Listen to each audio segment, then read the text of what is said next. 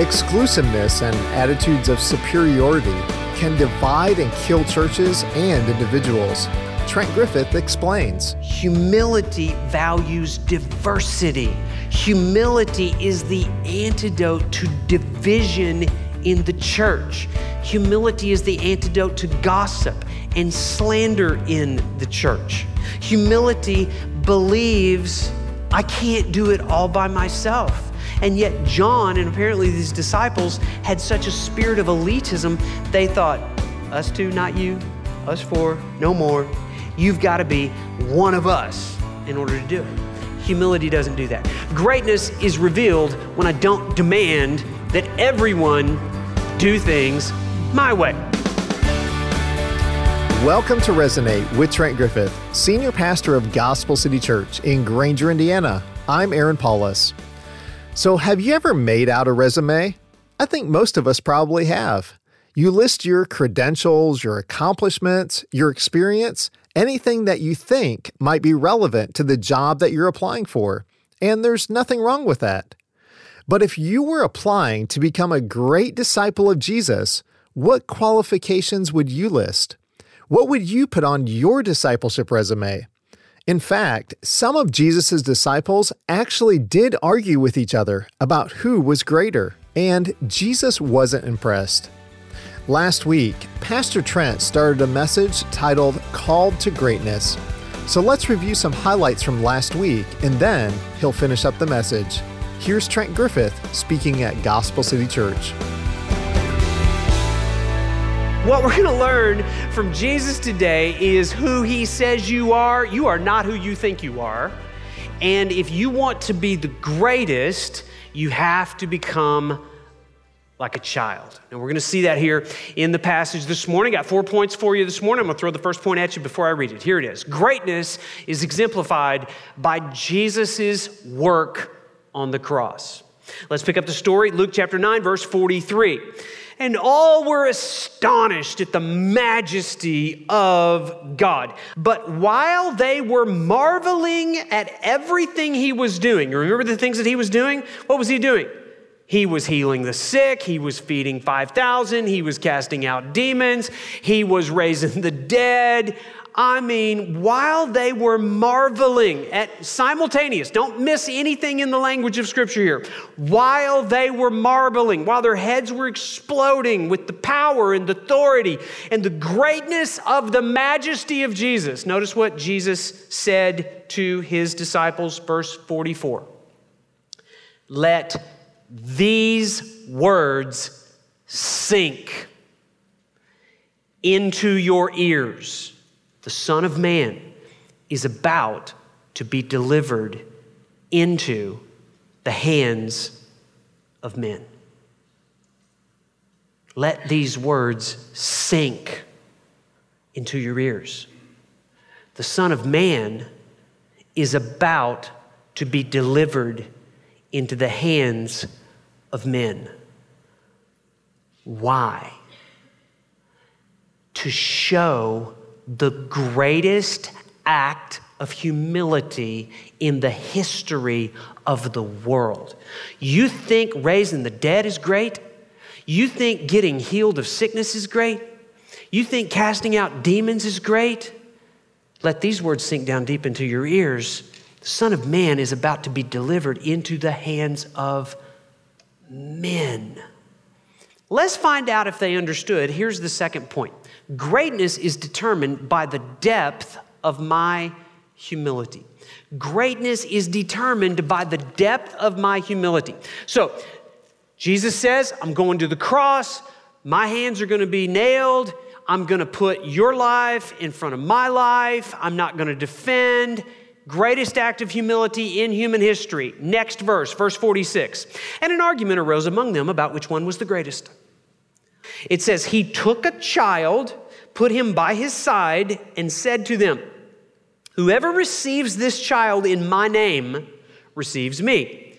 And whoever receives me receives him who sent me. For he who is least among you is the one who is great.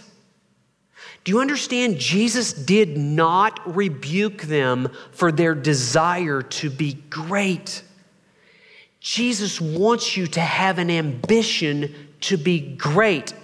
I want to be a great disciple. To aspire to greatness is something Jesus doesn't rebuke. He just redefines what it means to be great. To be great means you have to become like a little child. But the problem is our hearts break out into arguments all the time about how great we are. That's what the disciples were doing.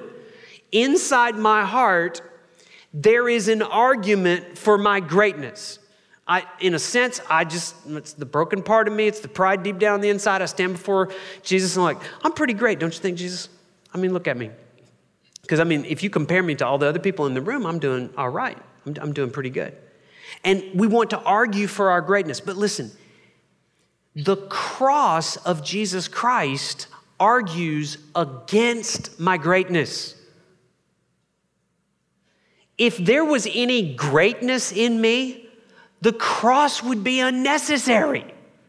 The cross shouts, I'm not great. Who does Jesus say I am? Not great.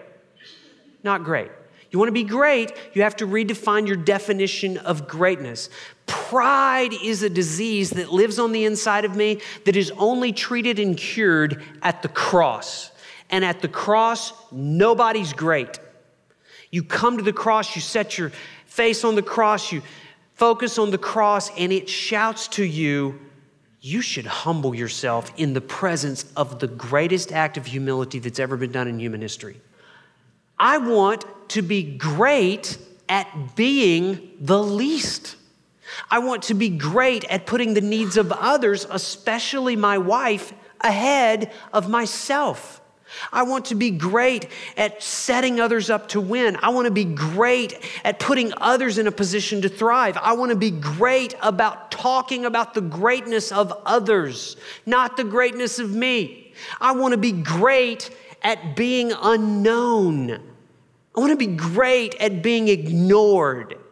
I want to be great at being misunderstood. I want to be great at being insulted. I want to be great at being slandered. I don't know about you. I am not great at those things. But I aspire to grow as a disciple because the depth of my greatness is determined by the depth of my humility. You know what a disciple says? I want to be great at being crucified. Deny yourself, take up your cross, follow me. How you doing at that? That's what God calls us to, not to argue with ourselves about our greatness. Here's the third thing. Greatness is revealed when I don't demand that everyone do things my way. Let's see what happens next. Let's see if the disciples are gaining some understanding. Jesus, okay, here's a child. You need to be like the child, be like the least. All right, so John steps up in verse 49. Let's see if he figures it out. John answered, Master, we saw someone casting out demons in your name. Now, what would you expect to come next for a great disciple? I think a great disciple would have said, we were so happy. We were so glad that we weren't the only ones fighting with the devil. We gathered around and we prayed and we even took notes on how they cast them out. John says, we saw someone casting out demons in your name and we tried to stop him because he does not follow with us. No, John, you don't quite understand. Verse 50, Jesus said to him, do not stop him, for the one who is not against you is for you. So they still don't understand here. I spent this week in Oklahoma with my mom. So I told you my mom fell, she broke her ankle, brought her home and got her settled this week in her home. And so last night I flew back here in anticipation of being with you this morning. I got at the airport about 10:30. My daughter picked me up. About 11 o'clock last night, we came into my neighborhood. And when we came into my neighborhood, I noticed my very quiet neighborhood had been turned into a block party at one house. And there was a drunken rock concert going on in the backyard of one of my neighbors. And the song that was blaring through my neighborhood at 11 o'clock last night when I drove in was a song I remember hearing back when I was a teenager. It was Running with the Devil. Some of you started like nodding your head when I was doing like I'm like, are we okay here? So I couldn't wait to get to church this morning to do what we did to like drown out what I was hearing last night at 11 o'clock and 12 o'clock and 1 o'clock in the morning as this was going on. I mean, there was just a spirit of darkness in the neighborhood last night. And I was praying, you know. Now listen, last night, if there was some other neighbor that like joined with me in praying against the darkness, and if there was some other neighbor that went over and started like casting out demons out of my neighbor or the neighbor's backyard, I would not have cared if they were using the right-handed demon casting technique or the left-handed demon casting technique. It wouldn't have mattered to me if they were male or female, black or white, rich, poor. It wouldn't have mattered if they were Wolverine, Irish. It just wouldn't have mattered because I would have just been glad to know I wasn't the only one fighting the devil in my neighborhood last week. But these disciples are so arrogant, they think they're the only ones that can fight the devil.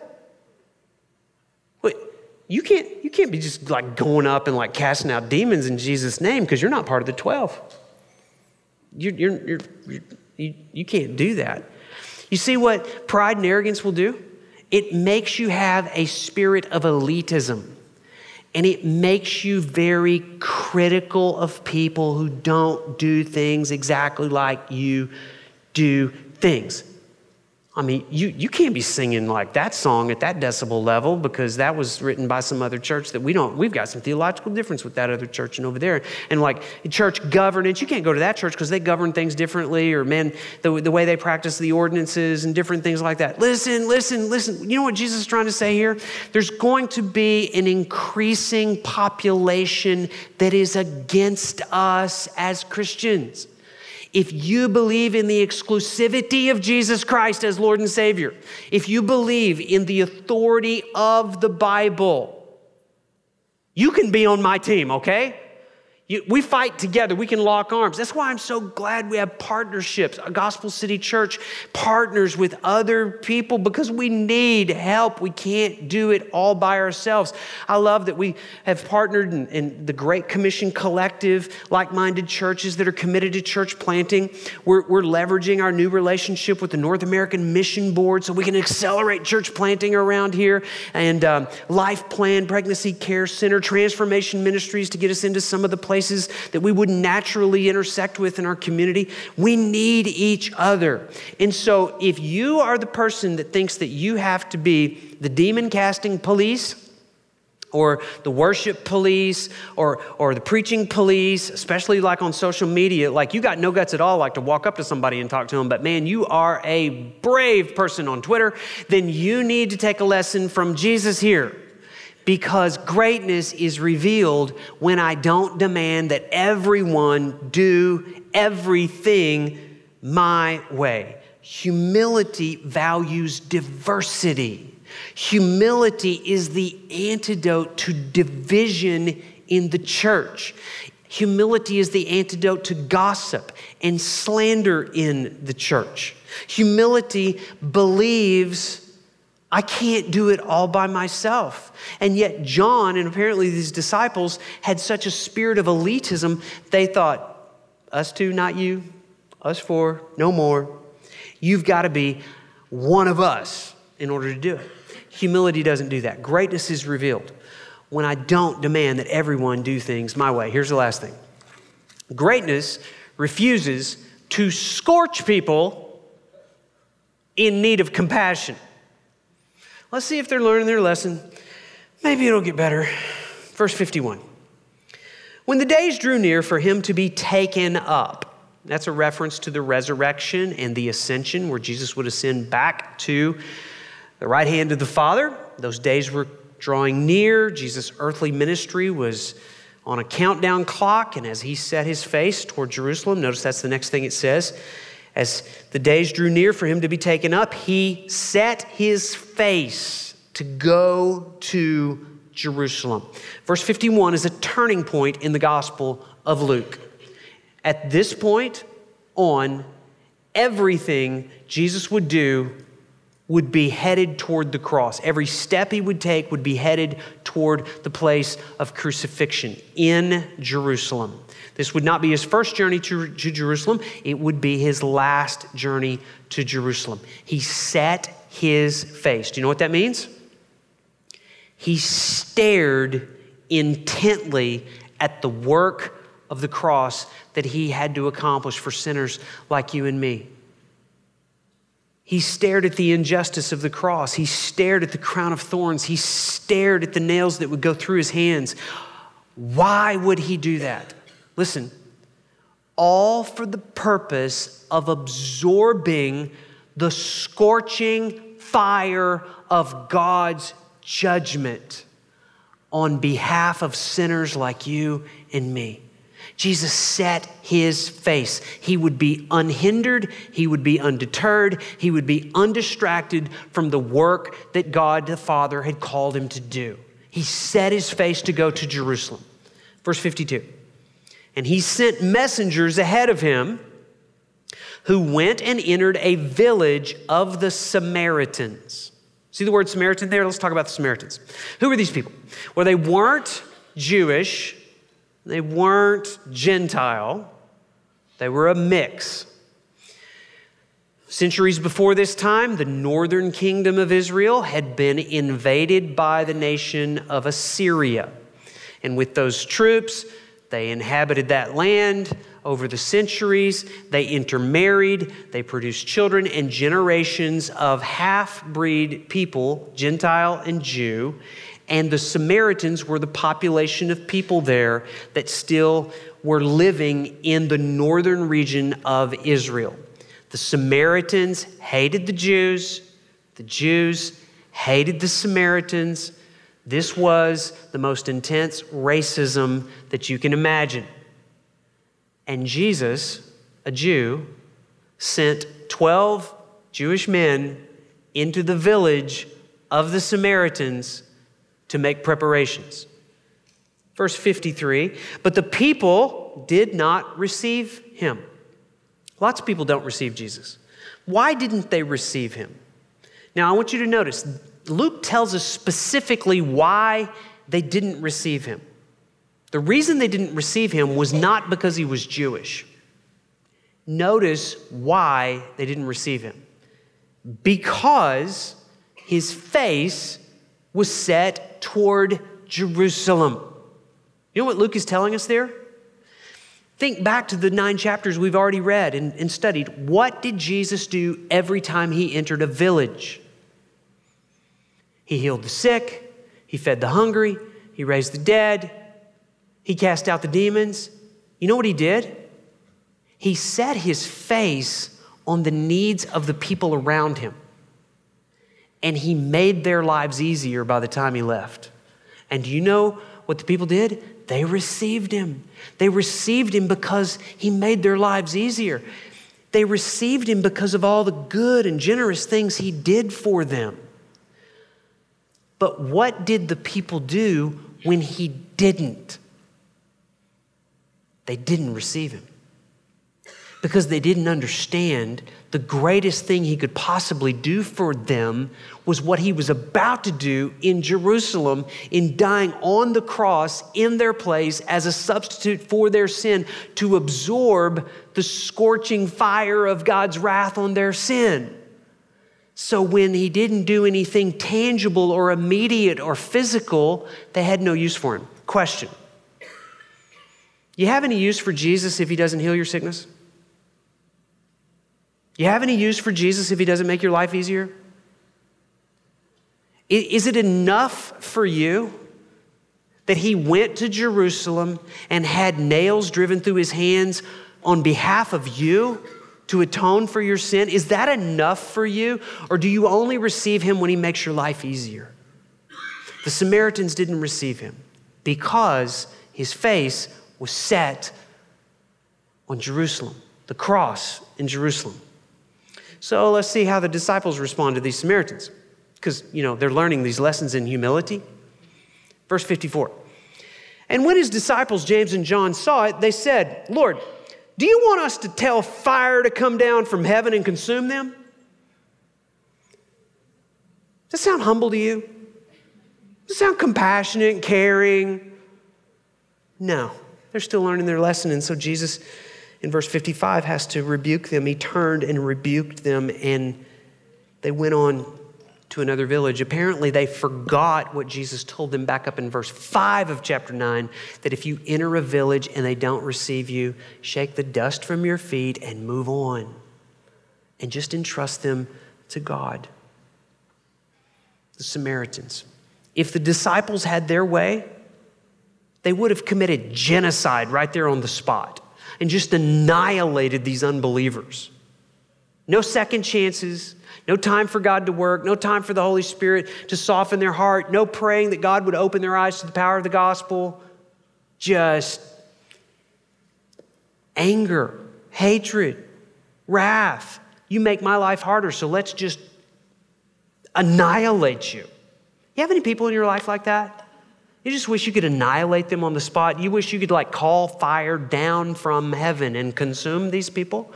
Yeah, that's because you're not great. That shows a lack of greatness, lack of great humility. Where do you think these disciples got this idea of calling fire down from heaven? Jesus hadn't instructed them on this is the way that you love people. Where did they get that idea? Where had James and John just been? Mount of Transfiguration. Who showed up on the Mount of Transfiguration? Remember Elijah? They must have been having their devotions that morning in 2 Kings chapter 1. Because in 2 Kings chapter 1, it tells about how Elijah called fire down from heaven and it consumed this wicked king and his people. And they said, this is a great idea. We want to be Bible-based Christians, right? We need to make sure what we're doing, we have a verse attached to it, right? Do you understand? These guys had great passion. They had a great Bible story, and yet they did not have great humility. Do you understand how dangerous you are when you have great passion, a great Bible verse, and you lack great humility? You're the most dangerous disciple on the planet. The rest of us could get scorched by you. And Jesus says, no. That's not the way we do things. Jesus had already announced this is the year of the Lord's favor. This is a year of grace and compassion. We're opening up the gospel to all who will believe, and you can be saved. And guys, I've been trying to tell you all along about the cross. I'm going to the cross to absorb the scorching fire of God so the Samaritans don't have to. And do you understand? You and I are the Samaritans worthy of the fire of God falling and scorching all of us. We deserve all of that. But if Jesus had acted on the advice of James and John, the story that we read about in John chapter 4 never would have happened. Do you remember the woman at the well? Jesus said, I have to go through Samaria. And it was at the well. You remember that Jesus offered her something? What did he offer her? Living water. Talk to James and John, you get fire. Talk to Jesus, you get water. Some of you are here today and you're taking a risk being in church because you've been scorched by some not great disciples. On behalf of the not great disciples of the world, I apologize for the lack of humility that we so hard for us to learn. But I got good news. You can bypass the disciples and you can go to Jesus. He's got water. He's got living water. There's compassion, there's grace, there's love, there's provision there. And so don't let a not great disciple keep you from Jesus. The woman at the well didn't. understand that greatness refuses to scorch people in need of compassion because we know that the Son of God has been scorched in our place. Why don't you stand with me right now? And would you just take a moment there? What would the Lord say to you right now? Do you want to be great? You can be, but you've got to be willing to become the least. You've got to understand the purpose of the cross. You've got to go to the cross, set your face on the cross. Listen, are you willing to spend your life elevating others and fight for the bottom? You willing to be unknown, ignored, misunderstood, mistreated? That's where the greatness is. Aren't you tired of excluding everybody that doesn't do it your way? That's why you don't have any friends. That's why you can't partner with anybody.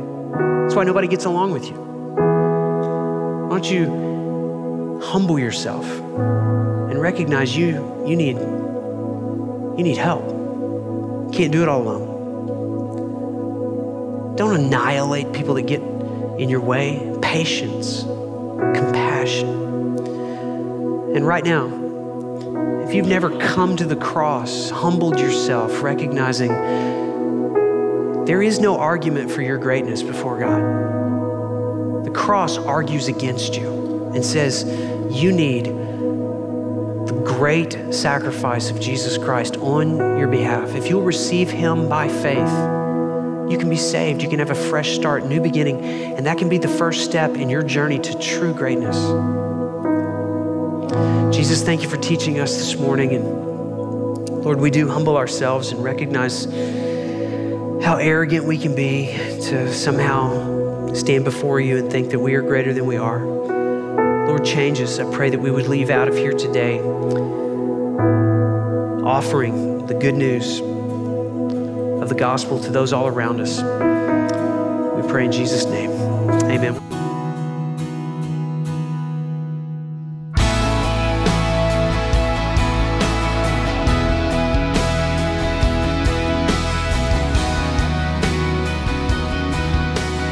True greatness starts with complete humility, and we see that most clearly on the cross.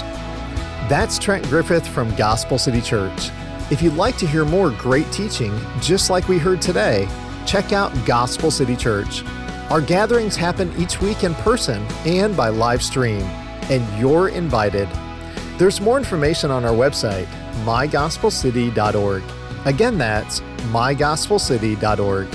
And why not follow us on Facebook by searching for Gospel City Church? We'll hear more from Pastor Trent next week right here on Resonate. He'll continue in the series, Who Does Jesus Say I Am? And we'll look at what it means to be called a follower of Jesus. I hope you'll join us then.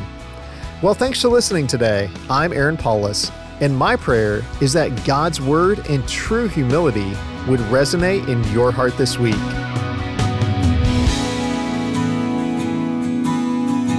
Resonate with Trent Griffith is a ministry of Gospel City Church. Visit us online at mygospelcity.org.